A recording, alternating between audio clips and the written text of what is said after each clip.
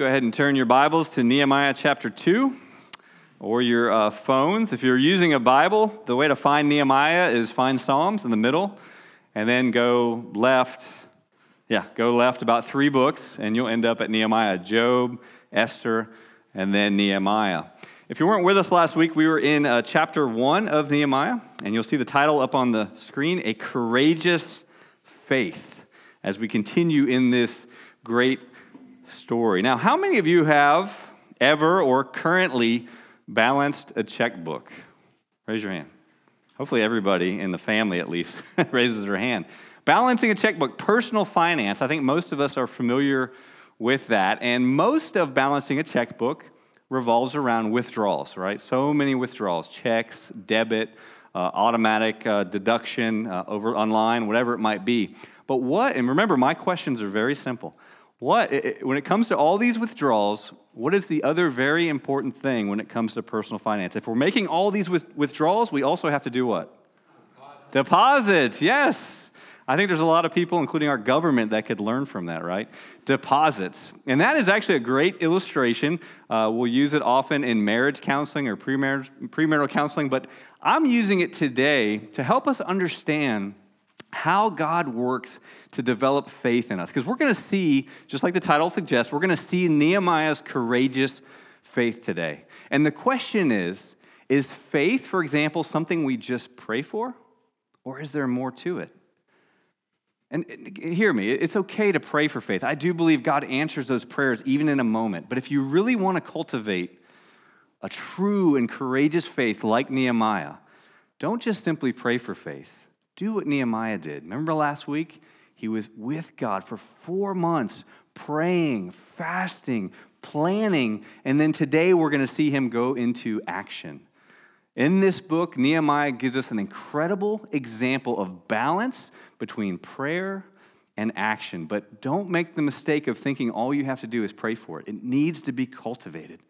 Courageous faith like Nehemiah, which is ours as well, comes from a close communion, a daily communion with God. It's an overflow. It's a byproduct like all of the fruits of the Spirit. In fact, here's the Galatians 5 passage where we find those fruits of the Spirit. And notice what Paul says here. But the fruit of the Spirit, love, joy, peace, patience, kindness, goodness, faithfulness, gentleness, self-control. And then look at the next verse. They come if we live by the Spirit, if we keep in step with the Spirit. I love that. The Christian life is supposed to be a dance with the Holy Spirit, where we're keeping in step with Him, walking with Him, communing with Him, and then as a result, those fruits are ours, as well as those who we are in proximity to. So let us keep in step with the Spirit. Let us be like Nehemiah, and let that faith that is so crucial to our life and the lives of those around us come from that close communion, that close walk with God. And you'll see another slide up here. This is from 2 weeks ago. I showed you as we went through Ezra these means of grace that we'll see over and over through Nehemiah. These 5 means of grace. We saw them last week. We'll see them this week. And this is what Nehemiah did. This was that communion that he had privately and also, as we'll see, corporately with the people of God that led him to have this courageous faith, the work of God in him that overflowed in his life so that he could be as bold as we're getting ready to see him be. He could go in front of certain people as we're going to see. Because of these means of grace, they were present in his life. And you'll see them there.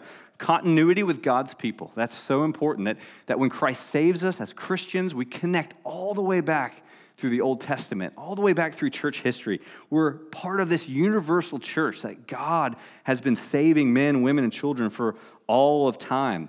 The spiritual separation, of course, the wall is the big building project of Nehemiah. And it was important, not separation to hide from the world, but distinctiveness for mission so that we could reach the world. And then you'll see the more common means of grace, the worshiping of God, just like we did a few moments ago as we prayed, the Bible intake in the prayer. These were the means of grace that were so present in his life that overflowed into the courageous faith that we're going to see today and for the weeks to come. And here's our big idea that guides us through chapter 2 today. Today we will see 3 examples of Nehemiah's courageous faith as he begins to obediently initiate God's plan. So let us look now at chapter 2. We're going to read through here a few passages. Before we do, though, there's another passage I want to look at, and this comes from Esther. I've told you in the past couple weeks that Esther was written just before this, a generation before Ezra and Nehemiah, and this is the most popular verse in all of Esther. You guys will know it. But she needed the encouragement of her cousin Mordecai. And look what he says to her. Remember, she's now queen. She's married to Artaxerxes' father. Artaxerxes is the king we'll meet today. She's married to his father, Xerxes, the king of Persia. And the Jewish people are about to be wiped out. And look what her cousin encourages her with. He says, "For if you keep silent at this time, relief and deliverance will rise for the Jews from another place, but you and your father's house will perish. And who knows whether you have not come to the kingdom as queen for such a time as this." And I wanted us to see that verse specifically today because that's exactly what Nehemiah is doing today as the cupbearer of the king. He recognized that God has put him in this position for such a time as this. So the first example of Nehemiah's courageous faith that we see is before King Artaxerxes. So we're going to read through the first 8 verses of chapter 2, but before we do, peek back to verse 11 of chapter 1, just above it, just before it, and you'll remember from last week, as he's praying, he ends by saying, "Give your servant success today, on this day." So this prayer for those 4 months led up to this very moment where he knew that he would be going before the king to make this request about the wall. So let's begin in Nehemiah 2, verse 1. "In the month of Nisan," so this is March, April of the following year, "in the 20th year of King Artaxerxes, when wine was before him, I took up the wine and gave it to the king. Now I had not been sad in his presence. And the king said to me, 'Why is your face sad, seeing you are not sick?' 'This is nothing but sadness of the heart.' Then I was very much afraid. I said to the king, 'Let the king live forever. Why should not my face be sad when the city, the place of my father's graves, lies in ruins, and its gates have been destroyed by fire?' Then the king said to me, 'What are you requesting?' So I prayed to the God of heaven. And I said to the king, 'If it pleases the king, and if your servant has found favor in your sight, that you send me to Judah, to the city of my father's graves, that I may rebuild it.' And the king said to me," the queen sitting beside him, "How long will you be gone? And when will you return?" So it pleased the king to send me when I had given him a time. And I said to the king, 'If it pleases the king, let letters be given to me, to the governors of the province beyond the river, that they may let me pass through until I come to Judah. And also a letter to Asaph, the keeper of the king's forest, that he may give me timber to make beams for the gates of the fortress of the temple, and for the wall of the city, and for the house that I shall occupy.' And the king granted me what I asked, for the good hand of my God was upon me." Wow, what a faith Nehemiah has. Now, just a few things to point out in what we just read. You know the time. It was the fall, again, 4 months later from last week, so this is the spring, possibly the Persian New Year. Nisan was the first month in the Jewish calendar, also in the Persian calendar. But because the queen was there, it may have also been a private affair. Persian queens usually didn't attend large banquets. And you see him come before the king. Now, it's interesting here because it tells us that before this time, Nehemiah was not sad in the presence of the king. What does that mean? Courtiers, like Nehemiah, servants in the throne room of the king, were expected to be smiling and happy all the time and not allow their emotions to come through. So scholars believe that these 4 months, although Nehemiah was heartbroken, he hid it until this day, specifically as part of his plan to hopefully get a hearing with the king. So on this day, he let his emotions, his brokenness over the shame of Israel and Jerusalem's city walls being broken, he allowed it to come through. Now, each of us have had this happen to us where we have to have a very serious conversation with someone in our life. One that could go north or south. We don't know. Maybe it's something we have to confront them on. Maybe it's a question we have to ask them, like Nehemiah. And isn't it great in those moments when that person brings it up? It makes it so much easier for us to then go into that difficult conversation. And that's what he's hoping for here. That's, I'm sure, what he was praying for. And the Lord blesses him because look what the king says. He notices it. Now, of course, on one hand, imagine yourself to be King Artaxerxes, And the guy in charge of bringing your wine, making sure it hasn't been poisoned, is starting to look a little squirrely. You're going to wonder, right? You're going to say, hey, what's going on? What's wrong today? And it gives him an opportunity to ask. Now, the king's a smart guy. He's no dummy. He knows that Nehemiah has something heavy on his heart. So he says, what is it that you were requesting? But what scholars point out about Nehemiah that makes him an expert communicator in this very moment, Esther did the same thing, if you go back and read the rest of that story, is he doesn't get political. He never mentions the city of Jerusalem here. He begins by hopefully tugging at the king's heart by making it personal. So he gets personal, talking about his father's graves, and avoids the politics. Remember, we talked about this last week. If you go back and read Ezra 4, remember Ezra and Nehemiah is one book originally. We find out in Ezra 4 that this same king stopped an earlier wall building project a few years earlier, right? So he's walking into dangerous ground here. He's got to be very careful, but look how the Lord blesses him. And the king says, what is it you're asking, right? He knows he wants something. He gives the request, and the king was pleased to send him. Now, you'll see the parenthetical there, the queen sitting beside him. Not sure what that means. Maybe the queen had something to do. Maybe he was able to talk to her first, and she softened the king up. We don't know. The word here, it tells us that this was the most important queen. So it could be his primary wife, which was Damsia, or it could have been his favorite queen from the harem that he had. We don't know. When I was earlier, I would read this, and I was somehow hoping it was Esther, like the queen mother, but that's not it. Artaxerxes' mom was not Esther. He probably knew her, but his mom was another queen. But nonetheless, his request is granted. And this is where it gets interesting, because you think, hey, man, you're ahead, just stop, be thankful for that. He asked for two more things. It's like, man, the nerve of that guy.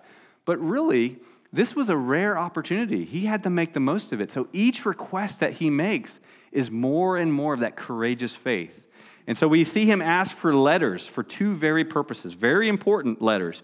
One would be to the governors that are over back in Palestine, where Israel was, so that they know what's going on. Because as far as they know, the city is not supposed to be rebuilt. And this is now a change in policy. And if you go back to Ezra 4, what's interesting is when you see the words of Artaxerxes, he left himself an escape clause, because Persian kings were known for once they made a decree, that decree could not be changed. And you can see that if you read Daniel in the lion's den account. But look with me at Ezra 4. I have it up on the screen, Ezra 4:21. These are the words of Artaxerxes. Again, probably a few years earlier. He says, therefore make a decree that these men, the people in Judah, be made to cease, and that this city, Jerusalem, be not rebuilt until a decree is made by me. So that was temporary. So he gave himself a future loophole to overturn it. And that's exactly what he does here. This is what God inspires him to do. So he asked for the letters to the governors, then he asked for letters to the keeper of the forest, because he was going to need timber and wood, not just to rebuild the wall, but also to shore up the Temple Mount fortress that was right next to the Temple Mount, and even his own private residence. But what we need to see here, and what we cannot miss, is that very last clause in verse 8. He says, the king granted me everything I asked for, but look what he knew to be true. The good hand of my God was upon me. That is great theology right there. Yes, he was before the most powerful king on the face of the earth, but he never forgot that he was always in the presence of the King of the universe, who holds every king in the palm of his hand. So he gives God glory here, and he's writing his memoirs, he's writing in this journal, praising God for what he and he alone did. Now, a few application points before we move on. Raise your hand if you want a faith like that, right? Who wants a faith like that? I do. And as we talked about at the beginning, faith is a byproduct of communion with God. So it's really never about my faith. It's always about the object of my faith. The same's true for you if you're a Christian. Don't focus so much on your faith, your faith, your faith. Focus on the object of your faith, God himself.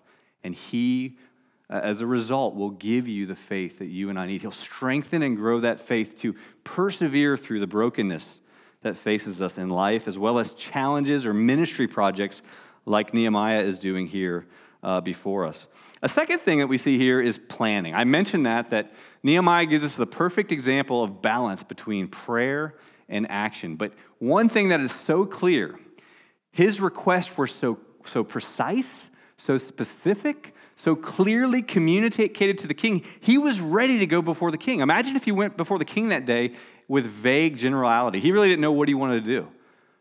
It would have been a disaster, but he was ready. He spent those 4 months not only praying, but planning, probably writing down exactly what he wanted to ask for the king if God gave him the opportunity. He was ready, and we need to be ready too in every area of our life. Look at this passage from Luke 14. This is the Lord Jesus, and you will recognize this passage, but I put verse 27 in there at the top so we know the context. It's about discipleship.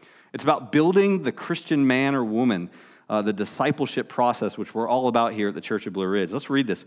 Jesus says this, "Whoever does not bear his own cross and come after me cannot be my disciple.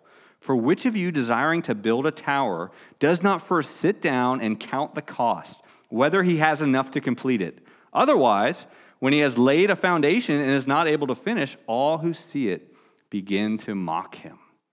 This is so applicable to every area of our life. Yes, church ministry, right? Yes, mission opportunities that God gives us. But even in your own life as a family, even in your own discipleship, if you just take the context of this passage, God has saved you, yes, but if you're not intentional and planning and setting goals and specifics, you won't grow. We have a role in our sanctification. We don't in our salvation. That's all God. In our sanctification, we have a part. It's still God's power, but we have to be intentional about our discipleship. But also in your family, there's room for this type of planning and communicating and setting goals and visions. But as a church too, and even as missional community groups, when it comes to our third space, when it comes to the mission component that God has called us to, that Pastor Robert's leading us in, this passage implies that we need to have the same type of planning. Be very specific and have a plan. Pray, yes, but also have a plan and execute that plan. We'll talk more about that too in the next section. And then finally, just communication, clear and specific. Clear and specific. If there's an important conversation that we need to have, let us take the time to write out the very clear and specific things that we want to ask or bring up. It's so important, and Nehemiah gives us a great example of that. So we've seen this first act of courageous faith before King Artaxerxes. The second one is before his fellow Jews. All right, so now we're going to see him make the trip from modern day, Iraq, all the way to Jerusalem. And we're going to pick up in verse 9. We're going to skip verse 10 and save it for the final section, and then read 11 through 16. He says this, "Then I came to the governors of the province beyond the river and gave them the king's letters. Now the king had sent with me officers of the army and horsemen. So I went to Jerusalem and was there 3 days. Then I arose in the night, I and a few men with me, and I told no one what God had put into my heart to do for Jerusalem. There was no animal with me but the one on which I rode. I went out by night by the valley gate to the dragon spring and to the dung gate, and I inspected the walls of Jerusalem that were broken down, and its gates that had been destroyed by fire. Then I went on to the fountain gate and to the king's pool, but there was no room for the animal that I was under to pass. Then I went up in the night by the valley and inspected the wall, and I turned back and entered by the valley gate, and so returned. And the officials did not know where I had gone or what I was doing. And I had not yet told the Jews, the priests, the nobles, the officials, and the rest who were to do the work. Then I said to them, 'You see the trouble we are in, how Jerusalem lies in ruins, with its gates burned. Come, let us build the wall of Jerusalem, that we may no longer suffer derision.' And I told them of the hand of my God that had been upon me for good, and also of the words that the king had spoken to me. And they said, 'Let us rise up and build.' So they strengthened their hands for the good work." We'll stop there. Now, we've said many times the famous quote of William Carey, great person to study if you don't know who he is. He was the first modern missionary. In 1792, he was an English Baptist, and he left to take the gospel to India. And his famous quote, which I love, and again, we've said a few times here, "Expect great things for God, attempt great things for God." I'll repeat that because it sounds like it should be the other way. expect great things from God, attempt great things for God. And that's a great verse that came to my mind when I looked at Nehemiah. There was that balance again of faith and of action. Now, a few things to point out here. You'll see in verse 9, he comes to the province beyond the river. That's a technical name for Palestine. They say that it was the fifth satrapy. That's what they called them. The fifth satrapy, the giant region, if you will, of the Persian Empire. It was broken up into these satrapies, and the king would have a satrap, who, like a vice president, who would be over that entire large region. And so that's probably who Nehemiah is coming to tell. Hey, there's been a change. I'm the new governor of Judah, right? Here's the letter of the kings. The king most likely sent these soldiers and military leaders with him, which was a very impressive show of force. It legitimized, indeed, that the king is behind this, that the king did write these letters. So he comes there, and then he makes his way to Judah. And there were some other governors that found out the news that were governors of smaller areas like Judah. We'll talk about them in the next section, the final section today. But getting to verse 11, you'll see that he goes on this nocturnal mission to inspect Jerusalem, to see what things are like. We know the wall was destroyed 150 years earlier by Nebuchadnezzar. No surprise there. I got a map here on the slide above that you'll see. This is what Jerusalem, it's a rough map, but this is what Jerusalem looked like back then. When I see this, I think of a turkey leg at the fair, because those are really good. But you'll see he didn't go around the entire wall. He goes out of the valley gate. You'll see the valley gate there on the bottom left. He goes out, goes around the bottom narrow part to the water gate, and then essentially doubles back and goes back in the same way he came out. So he didn't go around the entire city, just a small part. And the reason for that is because that's probably the only remnants of the wall that was left. The northern part of the wall probably was non-existent. So he thought, well, let me go see what's left, see in the southern part if there's something we can work with. And the reason for that, too, is you'll see up north where the temple is, that was where Nebuchadnezzar would have attacked from. That was the siege point. If you wanted to take Jerusalem, you would attack it from the north. That's where the land for you to lay your siege works would have been. There wasn't much in the south. It was steeper, and it was terraced out. So that wall was probably gone. You'll see where the temple is there. Really, back then, Jerusalem was very small compared to modern day. All it consisted of was the Temple Mount area and then the city of David, which is that southern narrow strip.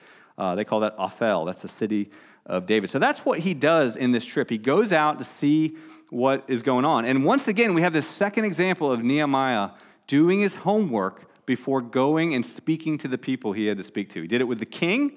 Now he's going to do it with the Jews themselves, the people who would actually be doing the work. So we get down to verse 17, and we have his speech. Now, think of maybe history, real actual history. I tend to use movies because we can relate with those a little bit better. We don't know history as well. But think of your favorite speech, like the kind of speech that a general would give, or a president, or some leader, either, again, a movie or maybe even in real life. It may be Braveheart, might be Return of the King, which is one of my favorites, or movies like that. That's kind of what's happening here. Nehemiah goes before the people, right? They're depressed. They're in shame. We learned that last week. They live in a destroyed city. Everybody comes and goes as they please. These other governors who aren't Jews and could care less kind of have the run of the land until Nehemiah gets there. We're going to meet some of those guys here in a minute. And he has this incredible role to encourage this people for the work, to rise up and rebuild the wall. And we get, I'm sure the speech may have been a little bit longer, but we get this beautiful 2-verse speech here in verses 17 and 18.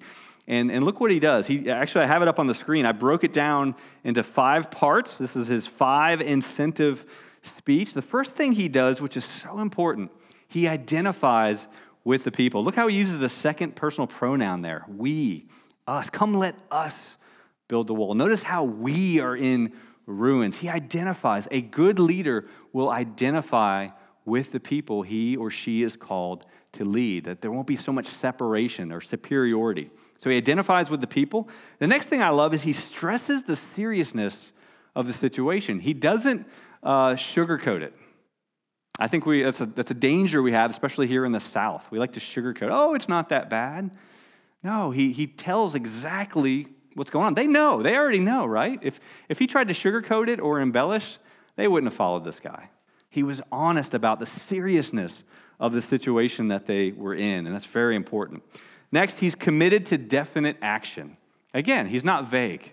He's precise and specific, and very important for leaders as well. This is what we're going to do. I've done my homework, all right? I've been doing it for 4 months, or probably longer at this point. And even last night, I went out and inspected. This is what we're going to do. This is the plan, the course of action. People need to know what you want of them, what you expect of them. And then I think the most important, number 4, he shares his testimony of God's grace. That was so important. He didn't hide the fact that this was God's mission. And the good thing about God's mission, they always are a success, right? Nothing that God intends to do fails. He always completes his mission, and he encourages them. And I'm sure he told story after story about how God miraculously provided for him to be there at such a time as this, to be their governor and to provide the resources. And then he shows them too, even, hey, here's the king's letter, right? Essentially what he's saying here is, hey, it's legal, all right? We're allowed to do this. It's legal. And look, that's a miracle in and of itself. God touched the king's heart, and he's given us permission to rebuild what he stopped a few years before. And then finally, as a result of all 4 of these, he encourages the people. You see that at the end of verse 18.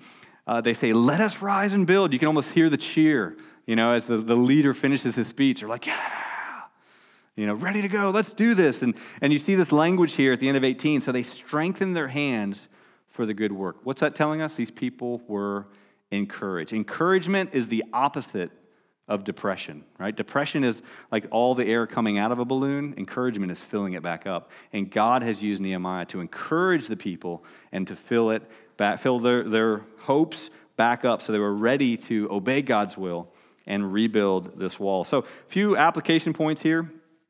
Look at this quote by Mervyn Brenneman.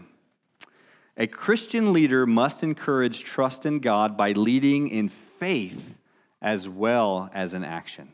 So important. In fact, just to give him some credit, some of those 5 incentive, the breakdown of the speech basically, I got from him, and then this quote was in there. But it's so important as leaders, whether it's leading in your home, leading in the church, and by the way, I believe we're all called to be leaders in some regard, that we lead in faith as well as in action, just like Nehemiah, the perfect balance. The second thing I want us to be reminded of too, and we learned this in Acts, we talked a lot about it in our previous study of Acts, the mission belongs to God.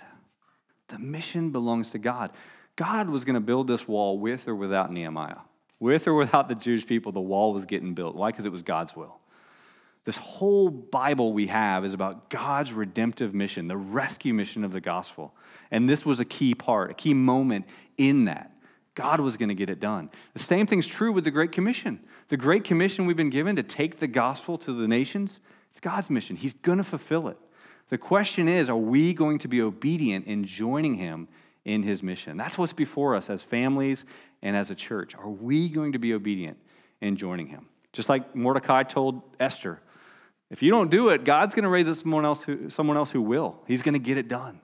But the question is, are you going to be obedient or disobedient? So let's always ask God to help us to be obedient and to be on mission. Let us also be encouraged, right? It's not on us. Success is not on our shoulders. It's on his. He will complete it. So a very good reminder for us. And then finally, what does Nehemiah provide these people but a fresh set of eyes? A fresh set of eyes is so good in our lives. Because when you're faced with a problem, like a broken wall, a destroyed city, maybe a destroyed marriage, maybe brokenness in any area, you get so close to it. I get so close to it that sometimes the blinders are on, and that's why it's important to ask for help. That's why it's important to be part of a missional community group or maybe ask for counsel, just to get a fresh set of eyes, another perspective on your life and on the broken walls of your life, because they may be able to see something that you don't see and be able to encourage you in a way that you're not being encouraged. So another great example for us from Nehemiah. He provided these Jews with a fresh set of eyes. So we've seen the first two, before the king, before his fellow Jews, and then briefly, we're going to meet some guys. Before the opposition. We're going to meet a few people here. You're going to see their names throughout the book of Nehemiah. These 3 individuals, 2 of them, for the most part, are a constant thorn in the side of Nehemiah. And the reality is, there will always be opposition in this life for those who are in God's army, if you will, for those who are fulfilling his will. For us, the church, we will always face opposition if we're doing what God has for us to do. Why is that? Because God allows the opposition to strengthen us, to keep us dependent upon him as we are God's hands and feet. And so we're going to meet these men here in these few verses. So let's go back to verse 10, and then we'll read verses 19 and 20.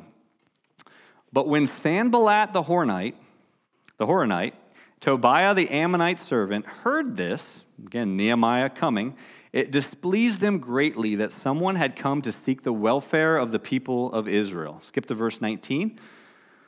But when Sanballat the Horonite and Tobiah the Ammonite servant and Geshem the Arab heard of it, again, Nehemiah's speech to the people, they jeered at us and despised us and said, "What is this thing that you are doing? Are you rebelling against the king?" Then I replied to them, "The God of heaven will make us prosper, and we, his servants, will arise and build, but you have no portion or right or claim in Jerusalem."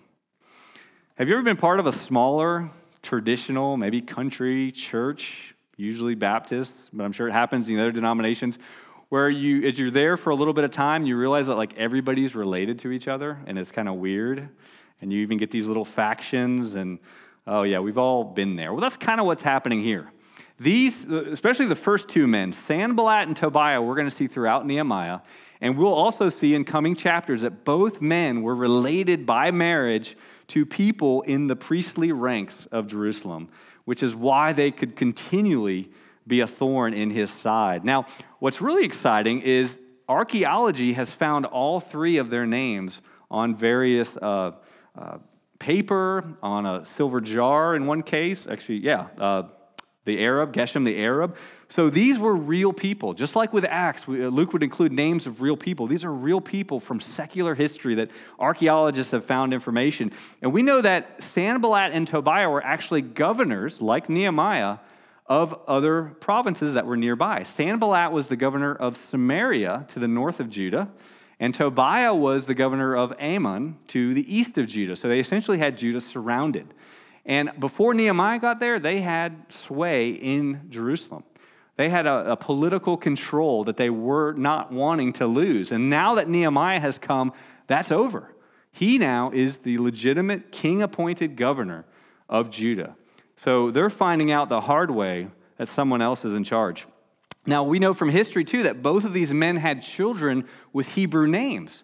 So scholars believe that they thought of themselves as Yahweh worshipers, but the reality is they were not. They were syncretistic pagans. They had been mixing Judaism, just like we'll see with the Samaritans getting to the New Testament time. So these guys right away rise up and oppose this work. It is not in their interest whatsoever that Jerusalem be rebuilt. And so, again, we'll be interacting with them throughout. You're going to see what they do. But simply today, I just want you to see how they begin psychologically trying to discourage the people, right? This thing called hope is so fragile. And if they can discourage them and undo the work of Nehemiah, the wall won't be built. And so you'll see there, they jeered, they despised us. And then they even say things that aren't true. Are you rebelling against the king? Nehemiah had a letter from the king saying that they were allowed to build the wall. So what do we call that today? Fake news, right? Fake news, propaganda, lies used to discourage and get people off of their mission and what it is they would otherwise accomplish. They're lying. You even see back in verse 10, they were upset that anyone would want to come and help out Israel, right? They just wanted things to stay the same. And we see that even in the news today. Now, the Israel today is not this Israel. This was the covenant people of God in history. Today, we, the church, are the covenant people of God in history. But nonetheless, Israel's around for some reason, I believe, that God has. And I think we see some of that in Scripture. But isn't it funny, 2,500 years later, that Israel today is surrounded by enemies who doesn't want anyone to seek their welfare? It's funny how things never change. And the same is true for us, the covenant people of God, the church. But finally, look at verse 20 and just a few words about Nehemiah's response. He doesn't pull out King Artaxerxes' letter and see, hey, we're legal, right? He doesn't even bother with that. Look where his hope is. It's not in the king. It's in the God of heaven. And he tells them the God of heaven will make us prosper. So just get out of the way and shut up. How important in this moment was it for the leader to rise up? The people had been encouraged. Now they're hearing these lies. Maybe they're starting to have second doubts or second guessing what Nehemiah said. If Nehemiah had led from behind here and not said anything, the wall project's over. But he gets up in the opposition's face. I just imagine his finger right in their face, and he tells them that God will see us to victory. You get out of here. And look what he even says. You have no portion, no right. This is technical language. He's telling them that we, Israel, have historic right to this plot of land. You don't. Get out. Ralph Klein gives us a quote here to help us understand what he says in those words. He declares to his opposition will have no share in Jerusalem, no claim to exercise jurisdiction or citizenship there, and no right to participate in the worship at the temple. And that way, I believe Nehemiah is a type of Christ, right? When it comes to the gospel, when it comes to the salvation, there is no third option. There's no gray area.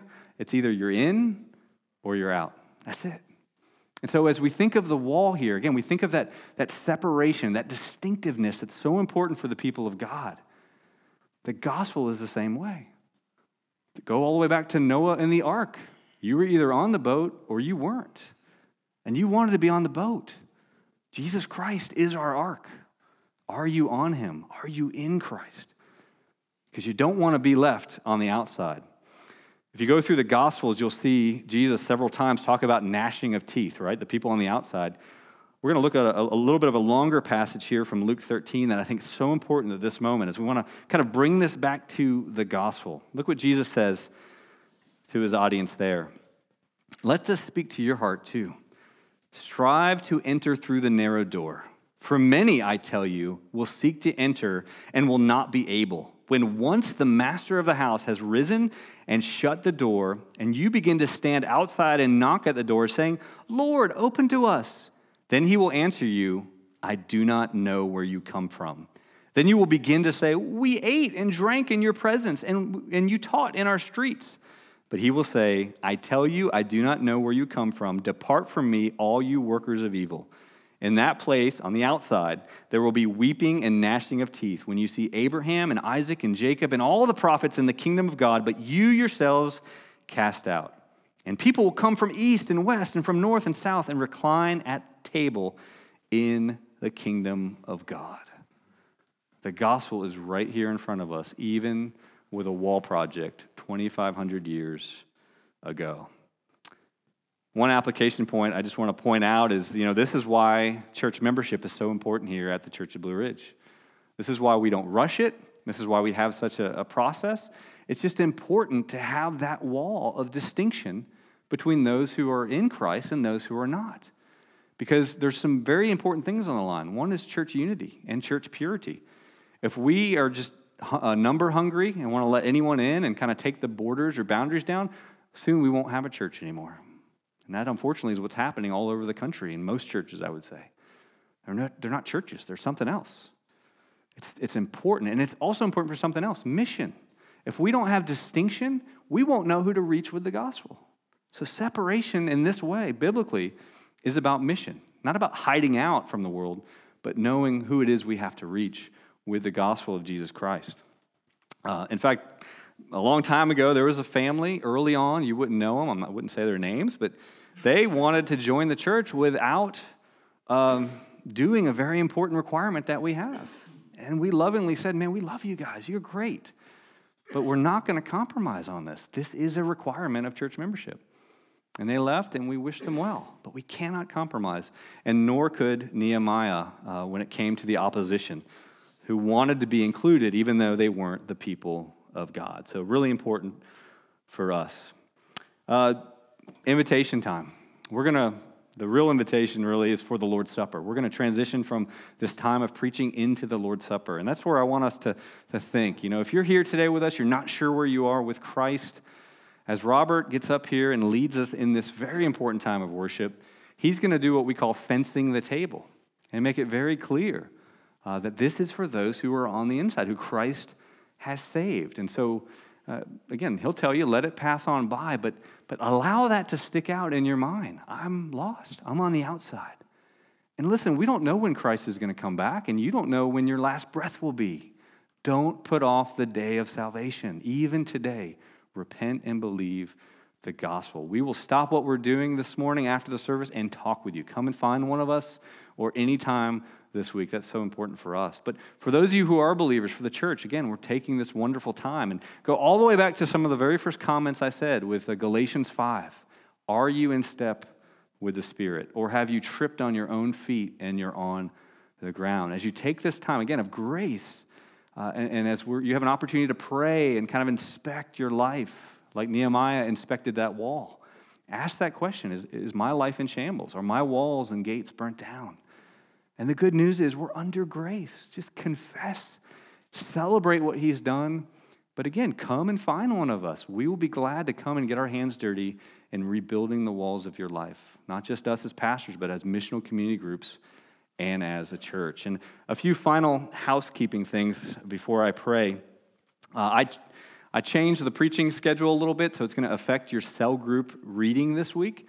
So instead of just reading chapter 3, look at chapters 3 and 4. 3 is as we'll see next week, 3 is just a long list of each family unit and where they built along the wall. So we'll look at some things from it next week, but I'll primarily be preaching from Nehemiah chapter 4. So just make sure you interact well with Nehemiah chapter 4 in your cell groups this week. So a little bit of change to the reading plan. And then finally, in 2 weeks, the teaching pastor from the church at Cherrydale, Matt Rogers, will be with us, and he'll actually be bringing the sermon that day. So make sure you could be here August 5th as Pastor Matt comes and brings the message from Nehemiah. You're not going to want to miss that. All right, let's pray. Heavenly Father, again, we come before you one more time, at least in regards to the sermon, giving you glory and praising you, even just for this day, the day that we could come together corporately and worship you. Thank you for the work of your Holy Spirit to save those of us who are saved, to bring us on the inside of what it means to be the people of God, on the inside of your wall, making us distinct. Remind us today that we are light. We're not in the darkness anymore. Let us put away the works of darkness and let us submit obediently to the work of light, which is the work of taking the gospel to our neighbors, to our family, and ultimately to the nations, Father. Just bless us today. And Father, if there's anyone in here, which I'm sure there are, men, women, children who don't know you, oh Lord God, break through the darkness and the brokenness of their sinful lives and their sinful heart and open their eyes to the gospel of grace. Draw them out as you so graciously have done to us, those of us who are saved. Draw them out and give them the ability to repent and believe the gospel of Jesus Christ. Even today, Lord, even today. Thank you that we have the privilege and honor of participating in the Lord's Supper today. Bless this time as we continue to worship you. It's in Christ's name that we pray. Amen.